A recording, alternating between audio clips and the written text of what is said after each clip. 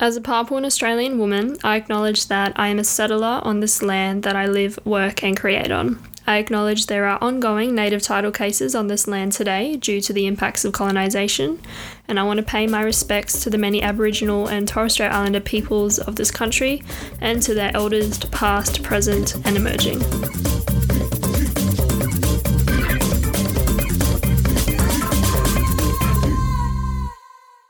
Welcome back to the episode. Let's dive in now.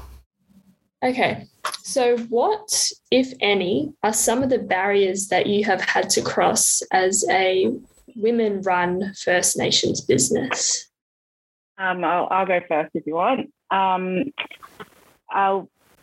guess the main barrier that I have as a person in early childhood is it's a care industry, which are generally female filled roles. So obviously the pay is a huge barrier for not only getting quality educators, but also retaining quality educators. So a lot of people decide to move on to like teaching or something like that, where they can get better work hours, better pay, better conditions, all that sort of thing. You know, it's hard to keep passionate people in early learning. So I think the pay is one major barrier that not only for Indigenous people, but for everybody. Like, it would only just be kind of like an added thing if you're an Indigenous or First Nations person trying to get into that kind of industry. You know, the childcare centres are making a lot of money, but the educators aren't. So, you know, parents are paying lots and lots of money to send their kids to places, but it's not necessarily trickling down, as they say, to the educators. So that would be one of the biggest barriers, I think, being able to attract and retain people in early childhood. Yeah, for us, I guess one of the barriers is, you know, chocolate is a very corporatalized and like driven by, you know, return on investment and shareholders' profits and profit margins and things like that. And as a woman-run First Nation business, you know, we have a very different communication style. I learned the other day on a meeting when I went into a meeting with, you know, the sellers of IGA, and their language was so different to mine. Like, mine was gentle and flow and, you know, getting comfortable to Talanoa. And they were just like, what do you want? When do you want it? Where do you want it? Stuff. So, yeah, one of my barriers is, for my business, I want a very holistic approach, similar to like Pacific ways of being. Like, relationships are really important to us. And because we're ethics driven and value driven, our conversations are softer. And I grew up with a mum who was, you know, she was gentle, and she showed so much strength in her gentleness. Yeah, she showed me there was strength in being gentle. And I want that kind of energy in my space. And that's a barrier when you're, you know, working in a capitalist structure. Also, another barrier is, oh, man, like, I'm trying to sell a kilo for $25 and people are getting it from, you know, Western Africa for like 50 cents and selling it for like $4. So there's a huge education gap as to, you know, well, why is your sukulaki, why is your chocolate so expensive? And it's because we pay people properly. You know, in these spaces in Western Africa, they've had farms for 50 to 70 years. You know, that's a family business that goes across several generations. And if you think about it, if you're in Melbourne, if you had a business that was, you know, intergenerational, you'd be living in Toorak, you'd be doing really well. You'd have some hardcore kupe, but, these spaces are known as the poorest places in the world. And that's what I definitely don't want for our Pacific region. So one of the barriers is, educating people on that. And I don't know if that's necessarily a barrier because I'm female, but it's a barrier within the chocolate and the bean to bar industry. Also, I think as a Pacific Islander, and also as a woman, people see me that I would have a lack of business acumen, a lack of business knowledge. They don't know I'm a badass bitch. You walk into spaces and people, they're like, oh, you got your little chocolate business, Oh, cute. Yeah, cute. Pat you on the head. Oh, that's nice. Yeah. A bit cute, like that movie. You're like, I get that often. I also get it, I get that from not just Western space, but also from a Pacific Island lens. There are many spaces in Samoa that are male led, and as a woman coming into those spaces, sometimes it's I can be seen as not the right person to have the conversation with, culturally too. So,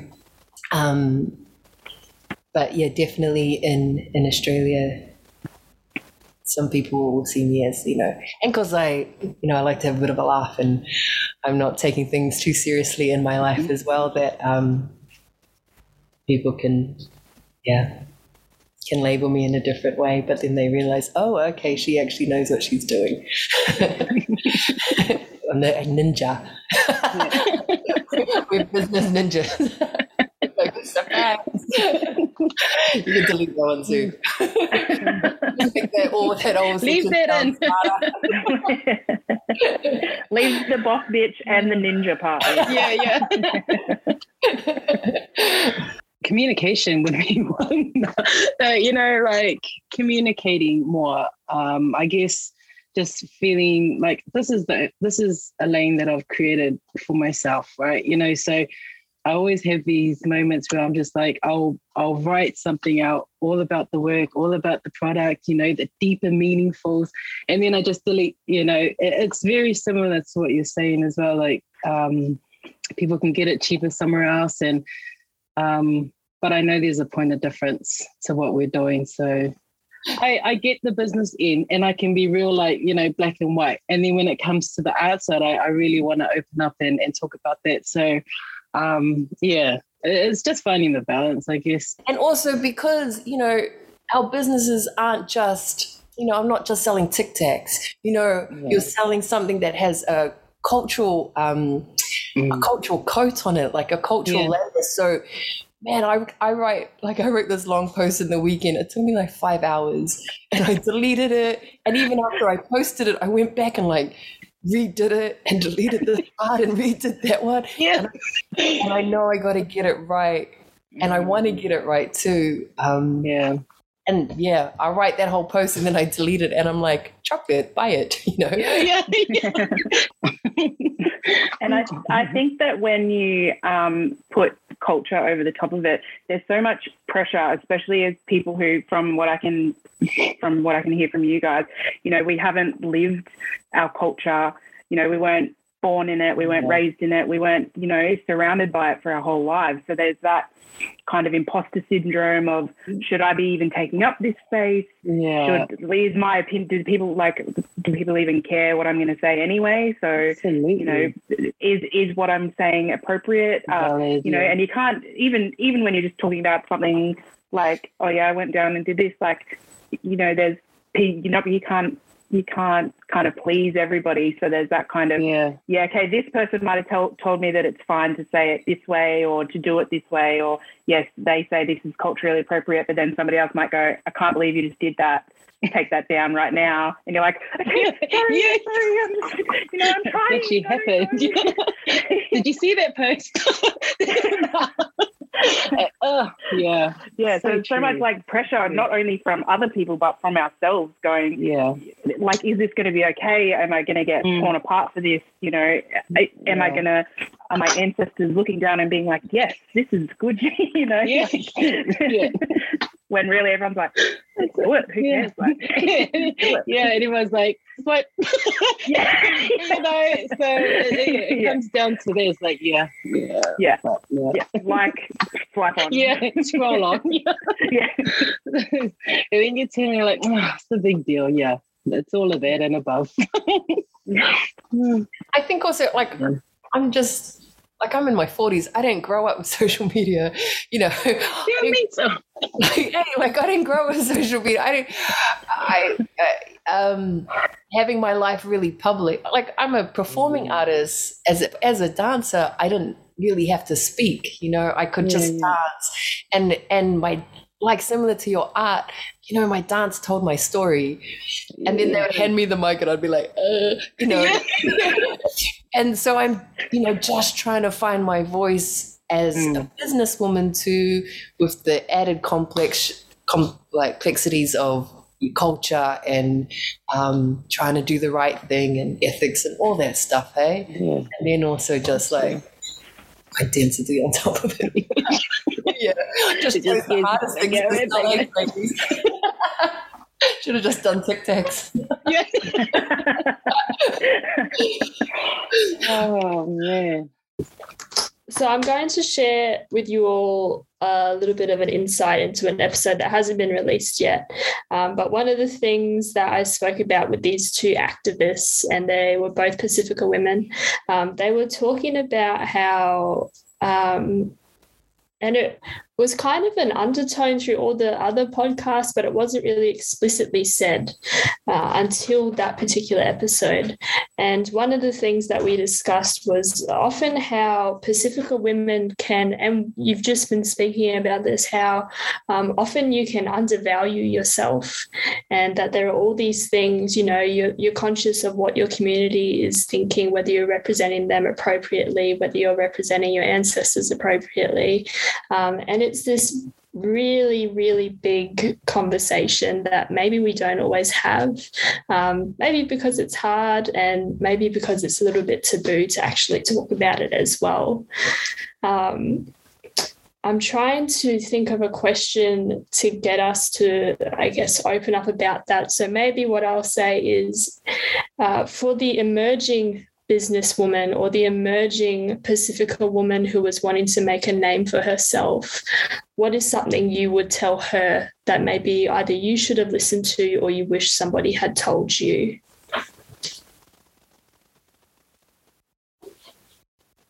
My advice would be just do it, because, white people are doing it. So why can't you? Mediocre white people have got businesses, they've got jobs, they've got, do it. Why not? Like, you might be average at it, but so there's heaps of other average people out there being successful as well. So why can't you be, and it's about learning, I guess. So you might be average at the start, but you're not going to be in 5 years, 10 years time if you put in the work and, learn along the way. And if you've got a passion for it, then just do it. Yeah. What's the worst that could happen? You could fail and try something else. I don't know. Get up and do it again. Yeah. Yeah. Yeah. Yeah, I have to agree with you. I had a couple of notes on this, and then you said that, and I was like, yeah, that's actually just it. Like, there's nothing more to say on there. Even if you fail, you're just like, every failure is a learning, and you're even if you don't do the same thing again, you can come back stronger with something else, or you'll go into another job and you've got all these learnings from a business that you never knew. For me, I think I also wish I learned sooner when to let go of things, let go of control of stuff. There's stuff that I'm good at in my business. And you wear so many different hats. Like, one moment you're the marketer, next moment you're the manufacturer, next moment you're doing PR, social media, you're doing everything, which I think is good to start with. I think you should do everything so you can learn the different ways of doing things. And when you bring people into your team, you know what you're talking about, you know vaguely what you want. But I wish I had learned earlier that outsourcing's okay. You're not a good photographer, Fipe. Go get someone else. Crap. Where was that voice in my head earlier on when I look back on my social media and I'm like, I should have just engaged someone to take some, kick-ass photos and make us look like a premium brand, which we've engaged someone now. I wish I connected with someone earlier just to give them my bookkeeping to do, or the BAS, the GSTs and things like that, instead of holding on to it really tightly. and even just and I'm still learning that. I'm just out of ISO. I had COVID for a couple of weeks, and to spend a week and a bit in isolation and not in the manufacturing space and not on the ground working, like my anxiety was going through the roof, but my team was fine. So, and where they weren't fine, that was just stuff we learned from that we could do better. But I wasn't being gentle in the space because my self-worth was caught up too much in my day-to-day stuff. So I think as a business owner, I wish I knew earlier when to outsource, pull away from the business, work on the stuff that I actually really enjoy doing, because that's why you get into business, right? So you can do the stuff you love more and give the stuff you don't to other people. Work on my business instead of in my business. Does that make sense? Like the more I pulled away and brought in other people and my team, the more I could actually work on growing the business instead of getting my self-worth so caught up into, I need to pour 100 chocolates a day. Like, no, you don't. You hired someone for that. And you don't have to stand there and watch them, you freak. Go back to the computer and grow your business.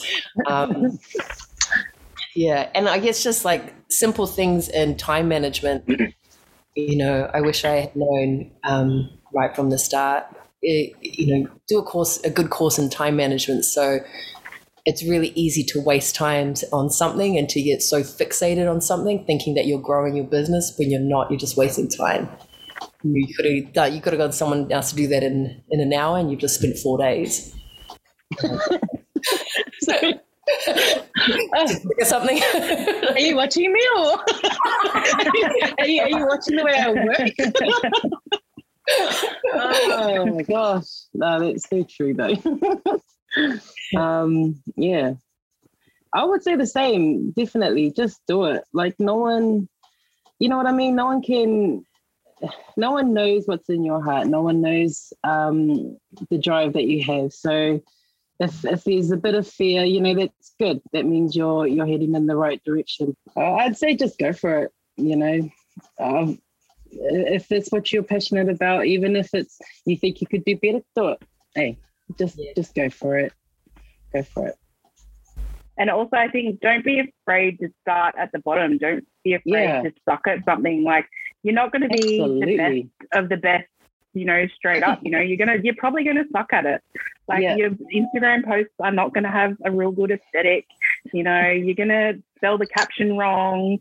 Like you're going to suck at it for the start, and you just have to be willing to learn from your mistakes. And, do work on yourself and your business as well. If there's professional development that you can go and do, if there's courses that you can do, there's classes, there's people you can talk to, then take advantage of your community and take advantage of other people who are in your industry and, use them as, sounding boards of ideas you have or whatever, because they're the people who've been doing it for longer and they're the people with the knowledge that is going to help you in the end. You're going to suck, but if you keep at it, you'll be all right.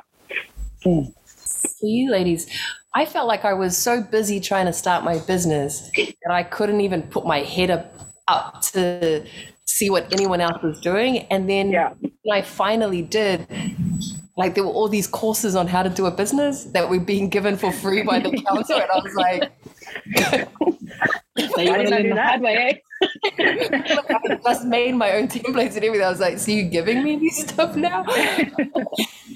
Like, so there's so much resources out there, eh? Like that I didn't realize existed. Yeah. It took struggle. Do your research. Yeah. So we explored a little bit about, I guess, some of the barriers or challenges that you've come across, and some of the advice you would have given to yourselves. What are some ways that you have overcome a particular challenge? Maybe you could think of a particular story that you'd like to share where you've had a challenge during your business and the way that you overcame that. I think for me, one of the challenges, we don't have time for all of them, but I think one of the hardest challenges for me is always pricing. Like, just getting. You spent, as we spoke about before, no one sees the amount of energy and time that has gone into making this product, this offering, from the biggest thing, from things like, the ingredients that you're choosing to put into it, to the packaging, to the, relationships with farm, to everything that goes into this one product. And, if you were to put the true value of it on, no one would buy it because it would be so expensive, if your amount of time. It would be crazy. Exactly. So it's like, well, how do you make sure that you're still competitive in the market, that you that retailers will still take, our products on because they're not, twice the price of the other chocolate bar that's sitting there, bean to bar. But also, like, there was a huge time within my business where I was like, no one's going to buy my chocolate. I can't even afford my chocolate. If I can't afford it, why is Joe Blogs going to buy my chocolate? And thinking everyone had no money like me, but I was the business owner. That's why I had no money, because all my money was going back into my business. And if I just stuck true to my values and to the stories and to the, I guess our marketing strategy, the people who believed in it, well, the community came.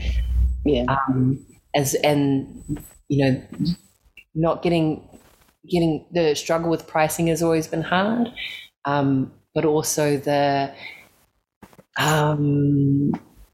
struggle with getting so tied up in the day-to-day to-do list, instead of, we're the head of our businesses. Sometimes when people are like, I'm like, I'm the CEO, but, I wasn't the only person here. But, as a CEO or like the head person of your business, trying to have that helicopter view of the strategy of what you're doing instead of, I posted something and it not got many likes, and then this negative feedback loop of like, no one likes me, no one likes my chocolate, blah, blah, blah, blah, blah. Instead of thinking that way, it needs to be, well, no, there's a strategy to this. They may not be liking it, but you're still visible. You're still showing it. Keep your algorithms up. Join the gang. Keep feeding into that beast. Challenges is, I guess, the Balingi side of it all, the pricing and the marketing. Yeah, I think that's another issue for me as well, especially when I first opened up my family daycare business, was how much do I charge people, because not only do you have to provide yourself a living, like you also have to be competitive in the market, and you also want to be available to people in low socioeconomic communities and things like that. I don't want just rich white people to be able to afford the services that I'm providing. You want people from multiple different communities to be able to access quality education. So there's that kind of toss up between, this is how much other people are charging, this is how much I think I'm worth, this is how much I need to be able to live and survive, and that sort of thing. So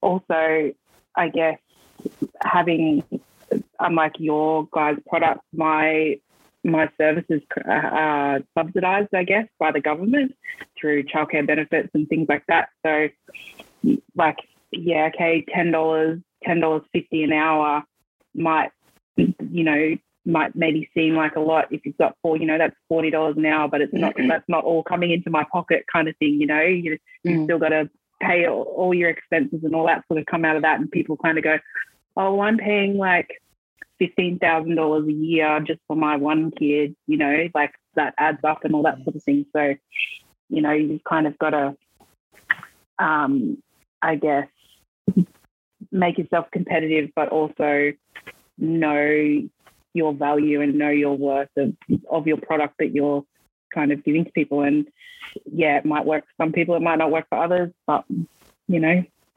find, I think your community kind of finds you as well, which kind of works out nicely. I have a question for the ladies. Yeah. Is one of your challenges, that you have a business and sometimes your business is all consuming at times, does it become a challenge to, look after yourself through it all? Like your mental health, physical health and things like that?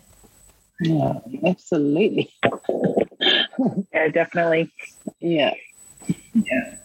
I think especially when I first started out, because obviously I hadn't made a name for myself, nobody knew who I was, kind of thing. It was all just word of mouth at that stage. And, I had the kids that I had were family members or friends of family members, that kind of thing. So I certainly I wasn't full. I had lots of availabilities and all that sort of thing. So obviously that means that the less kids you have, the less money you're making. So I just come from this really large income from working in mining and construction, and then kind of like dipping down into, not working essentially full time and still having all the same bills, still having a mortgage to pay on, my single income and all that sort of thing. So I especially at the start, really remember, like, I've never sort of had issues with anxiety or anything like that, but I was like getting really anxious every day. Like every night I had to set this like really strict routine so that I'd actually sleep at night and all that sort of thing. So it was like I'd have to, just to make sure that, one, I wasn't spending my whole weekend, programming and doing observations and doing all the kind of admin side of my business on weekends when I should be taking time for myself and, trying to not think about the stressful 5 days a week kind of job that I'm trying to have. So that was really, like, now I think I'm pretty good at compartmentalizing. Okay, this is work hours, even though it's my own business, I need to go, this is work hours outside of work. I'm not doing that. I don't reply to, new inquiries and stuff like that on weekends. I'm like, it's not going to be the end of the world if I make them wait until Monday morning before I reply to their Facebook message or, whatever. Like, this is my weekend. This is my time. I don't need to reply to people at 11 o'clock at night. That kind of thing. Like, it's not going to be a big deal if you wait until 9 a.m. So I think now that I've kind of burnt myself out of that initial stages, I can kind of step back and put a few more boundaries on what's work and what's not. Yeah, I was the same. My anxiety was going through the roof. And then, with your anxiety, cortisol's going through your body like crazy. And all of a sudden your digestive system starts playing up. It's just your head and gut connection is just like, someone said to me the other day, like, I've got all these, our body scrubs and our self-care kind of packages and stuff. And I'm like, that was because it was what I needed. I was making stuff to look after me. You were filling in your own gap that you were looking for. I was like, I needed it physically. That's why I started making it. And just a reminder for me to, take that time, hey? It's hard to compartmentalize, but yeah, it's definitely a practice.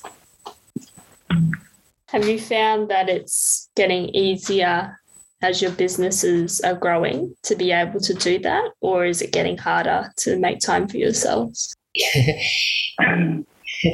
Both. It was easier, and then we got out of COVID and everything changed again. So our business started to thrive through COVID because everyone was home buying online.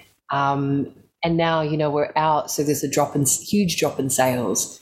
So now our weekends are taken up by promoting our business and doing markets. So now not only do we work during the week, we work in the weekends too. So, it's another juggle or, jigsaw puzzle of, okay, I need to take a half day here and there during the week to try and not feel guilty about it. I think that's the hardest part. It's not feeling guilty. Yeah. About being away from it. I think I find it easier just because at the beginning of my business, I was so kind of self-conscious and like I wanted to please everybody and I wanted to, do everything exactly what I thought was right. So you go above and beyond kind of thing. Whereas now I'm like, it's not the end of the world. Nothing, nothing's going to fall apart if you don't do that. So I'm a bit more confident in my business. And I guess also now that I've got a lot more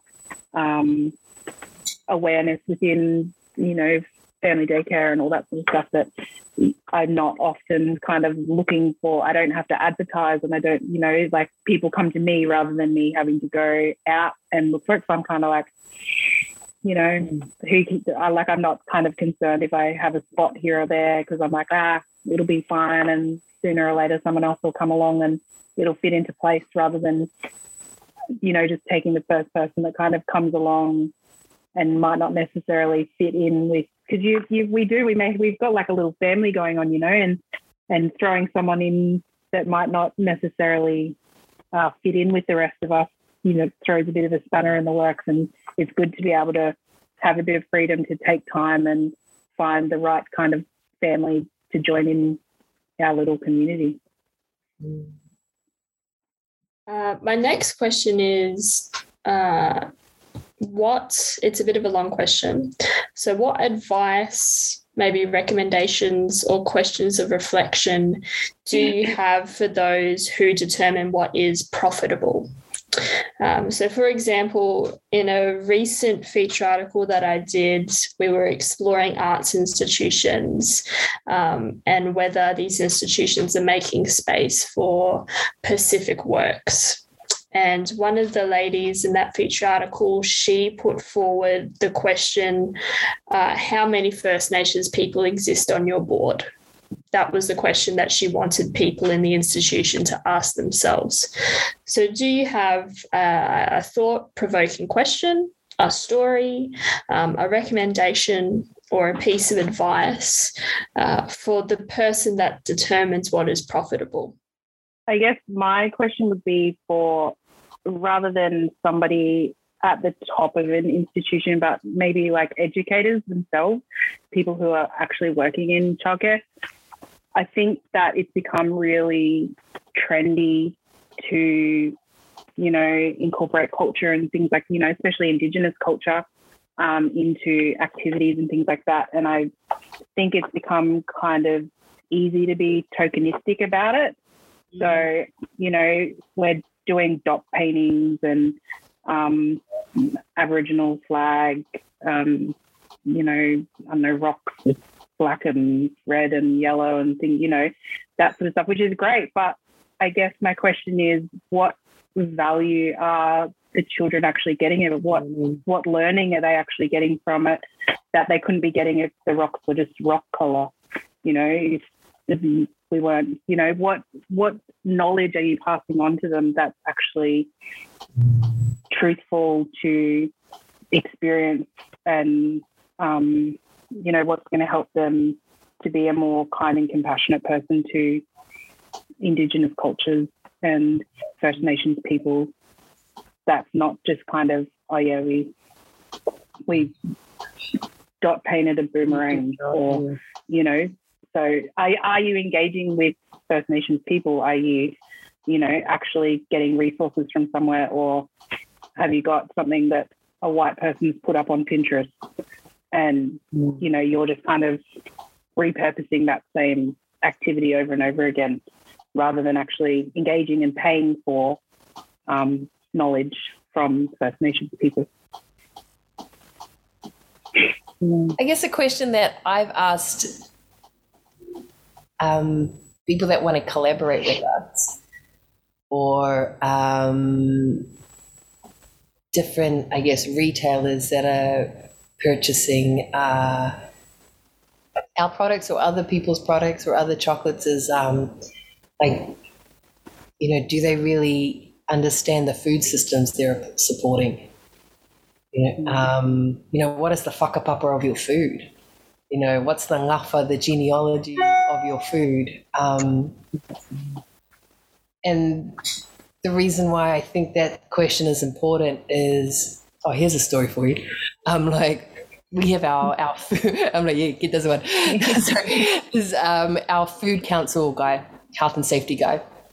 He came over a couple of weeks ago, and he was saying to me that Coles had to do a recall, so remove products from their store, and it was all the, those bags of leaves that we get, bags of lettuce, spinach and things like that, and they had to do a massive recall of stuff that had been sold over the last couple of weeks, and that was because people were getting salmonella from it. And I was like, salmonella? And I'm like, why, there was salmonella on the leaves? And he's like, nah, there was salmonella growing into the leaves. And so what these companies had done, these farms had done, is they had taken a chicken manure that had salmonella in it, like a toxic chicken manure, and spread that over the land. And therefore, the salmonella was growing into our food. So, you're eating a lettuce thinking you're, being this healthy, but everyone in Melbourne was getting seriously sick from it. So it's that thing of do we really know the whakapapa of our food? Do we really know where our food is coming from? And is it being respected? Our bodies are made of soil. Our bodies are made of food. What we're putting into our body, that's what's growing us. Are we really considering where this food is coming from? And not only the soils that it's coming from, but, who is being affected on the way? And on the journey of that food, who is being ripped off, who is being kept in poverty. And, when I ask that to other chocolate makers that I know are getting cacao from, unethical spaces that aren't using sustainable practices, most people don't know. They don't know where it's coming from. They're just there for the cheap transaction. So, what's the whakapapa of your food? I guess mine kind of, the higher up of my industry, I guess, is the government, really. They're the ones who set the guidelines that we all have to follow. So, and that also comes down to the wider community, because we vote for these people in power. We vote for the people who are making the rules. So what are the values that we all as a community have, and how are we voting to, help our ideals flowing through our children? Because, especially early childhood, I think, is really important in the development of humans. So the kind of education that we're getting from 0 to 5 is essential in creating humans that are going to be successful members of community. So, are we voting for, I guess, people that value education and value different styles of education, value free education so that it's available to all people, not just rich people. Yeah, I guess that's kind of where my industry comes from. You know, it's all government supported and government guided. So, yeah.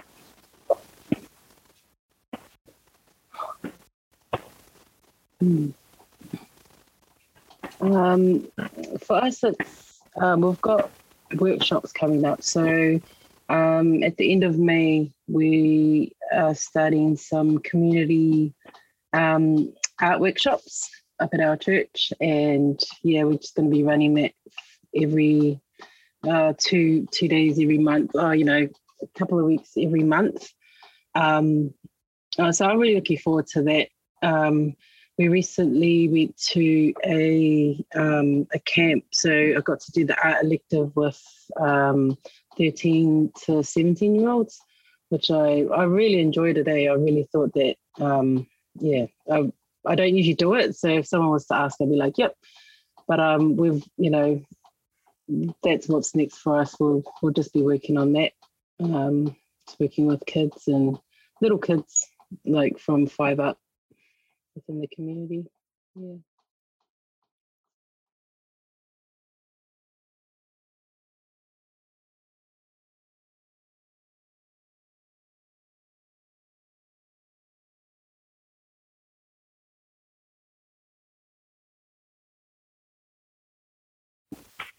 So buy stuff. Yeah. Like and share. Follow. Subscribe, comment. Yeah. Yeah. I know. We're like, I can't answer it. I'm humble. I'm pulling a blank right now. I'm just, yeah. But yeah, no, they just support by sharing, following, liking, you know, giving feedback. It's all part of growth for businesses. So yeah, any feedback's good. And I think also especially for you guys there, like I'm sure a lot of people who are listening work in corporate world. So if you have an event coming up and you're like, oh, you're making little like goodie bags or you're giving something, you know, be like, hey, I know this really great Pacifica company that you can support and, you know, buy these little chocolates and each person that comes to our conference can get a little chocolate, you know, or if you're looking for artwork or something like, you know, put it up in your reception area or something like that. You know, there's ways that in corporate world you can support Pacifica, Indigenous First Nations businesses that are pretty easy. Like you don't have to put a lot of time or effort into it. Just, you know, if you know, it's all about networking, I guess. If you hear of a time when someone needs something, you're like, oh, I know this great little business or whatever. You know, one of my friends shared something, then, you know, that's how word of mouth is how everybody kind of gets to know about people. So. Yeah, we had a great one just the other day too, a corporate. You're right. If you don't have the money to buy the chocolate, get your boss to buy it. Yeah, exactly. They definitely have the money. They definitely have the money. Yeah, and if they do purchase our stuff, we love it when people, you know, do little videos of them making their, you know, hot chocolate or using one of our bombs, our cocoa bombs and stuff. I love seeing people engage with our products and enjoy it. So that's a good way of supporting. But also, like, if they have a health food store, the hardest thing for me, again, is selling and getting into retail shops. You know, getting yourself into the mindset of selling and getting into reset shops. So a lot of the spaces we're in is because a community member has gone in and asked them 2 or 3 times, have you got Living Cocoa? Have you got Living Cocoa? You should get Living Cocoa. And then people message me, the business owner will be like, okay, I'm getting harassed. Give me your products. So, you know, that's a way of supporting us too. Yeah, buy the product. That's how you can support. choose, you know, instead of buying Cadbury, go and, you know, buy something that's actually supporting community and supporting their their farmers and their, all the people along the conveyor belt. You've reached the end of this episode with Lauren, Fipa and Talisi. We hope that you've enjoyed listening to our conversation, and maybe it has encouraged you to think more deeply about multiple ways you live your lives and the businesses you support. Some things you might have taken away could be questioning who you are voting for in your government, whether they share these same values and policies as you. You might be reconsidering what businesses and organisations you put your money into. Do these places hold the same values as you? Will you choose to support someone else that you know is conscious of the way their business is structured and the values at the forefront of their practice? Maybe this episode has also encouraged you to think bigger about the whakapapa of your food systems and whether you will choose to go to the local market and support smaller businesses, or whether for the sake of ease you will go to a larger corporation. In this episode description, I've linked all profiles and businesses, so please, as they said, go give them a like, follow, share, and why not treat yourself and purchase something as well? Or if you know of someone who needs childcare, or you need childcare yourself and you're in the area, why not send them a link to Lauren's Littlies? Again, thank you all so much, and thank you to our beautiful podcast guests, and I'll see you in the next episode of Our Women, Our Stories.